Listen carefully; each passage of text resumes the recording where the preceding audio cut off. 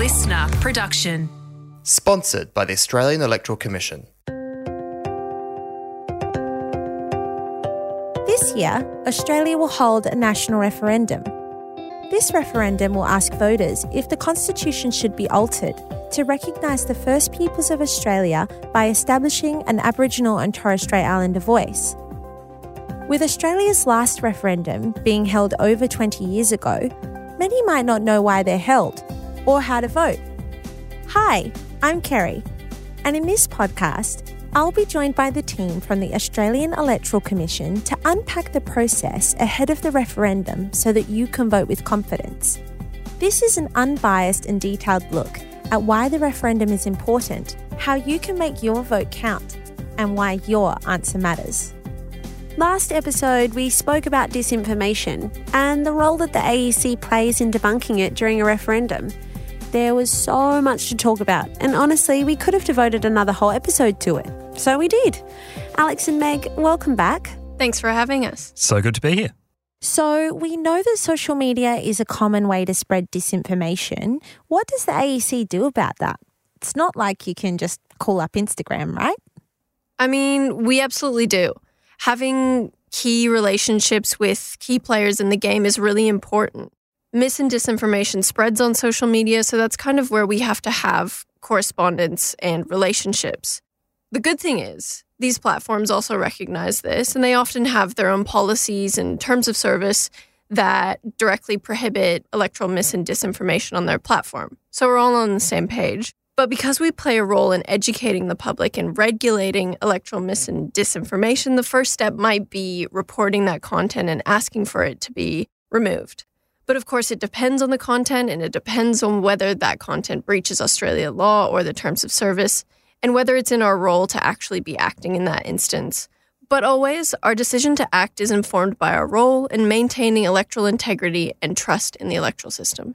And I just want to be absolutely clear on that last point. We'd only be acting where the content is misleading or deceptive about the voting process, or where the content might require an authorization and it doesn't have one.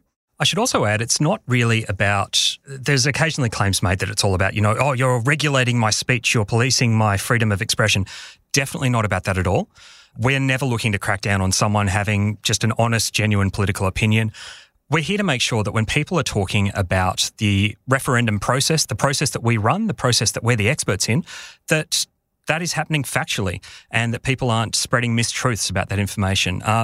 In many cases, spreading mistruth about an election or a referendum is actually counter to a platform's terms of service. And that's a really important thing. So at the end of the day, it can just look like the AEC using an official referral, which is something that anyone can do to a platform, and going, hey, we think we've seen a post that breaches your terms of service because it's lying about the referendum process. I didn't realise there was so much stuff that kind of happened in the background to ensure that the information is being spread in the right way. How else can you tackle this kind of thing? We have a disinformation register on our website. And I've touched on this a little bit before, but it's basically a one-stop shop for any kind of claim made about the electoral process, and it provides a source of truth. There's a claim on there that we run things by using voting machines, which is absolutely not true. And another way that we counter this is a firm but friendly approach to our social media. So if you have a question or you're unsure of something that you've seen on social media, absolutely just tag us and ask us, and we get that all the time.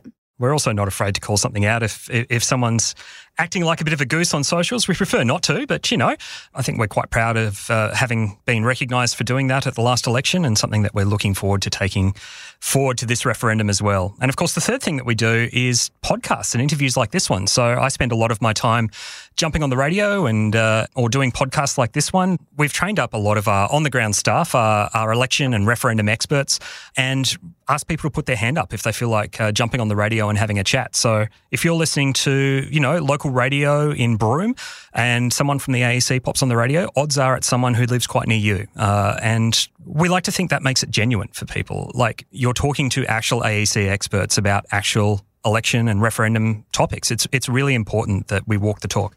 how great to know that you can just, if you need any information, and if it's not heard here on our wonderful podcast, you can reach out to you guys on social media, or potentially there's even someone who lives near you who might be, well skilled up on the information that you need to know.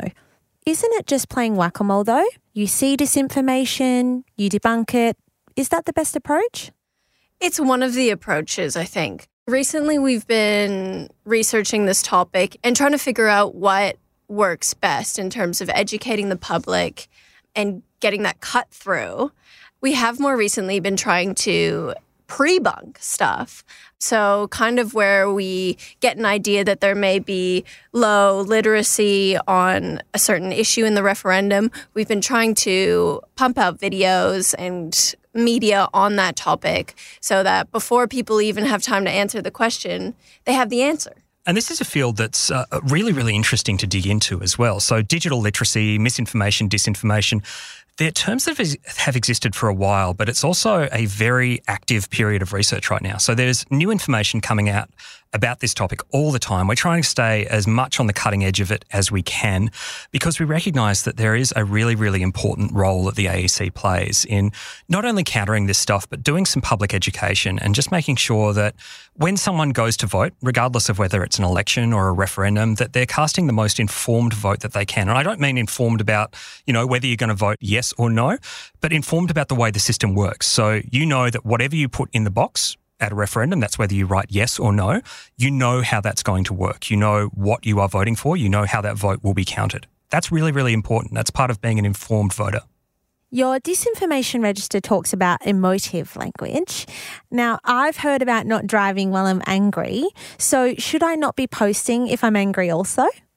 I think when you're reading stuff on the internet and feeling emotions from it, it's a good time to stop and consider. A lot of mis and disinformation uses emotions as a technique to get people to react quickly to something, like perhaps share it or comment on it, kind of amplifying that content.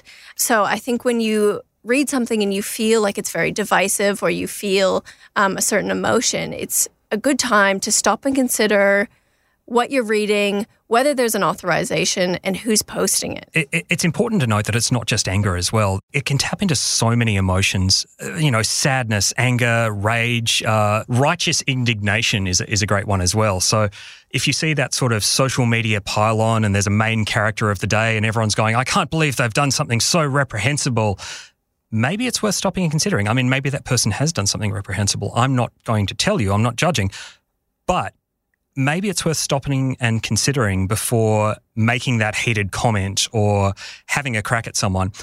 This could be referendum related. It could not be referendum related. It's kind of a good rule for life, but always stop and consider, Totally. This has been such a great chat. I've learnt so much today. Thanks, Meg. Thanks, Alex. Thanks, Carrie. You're so welcome.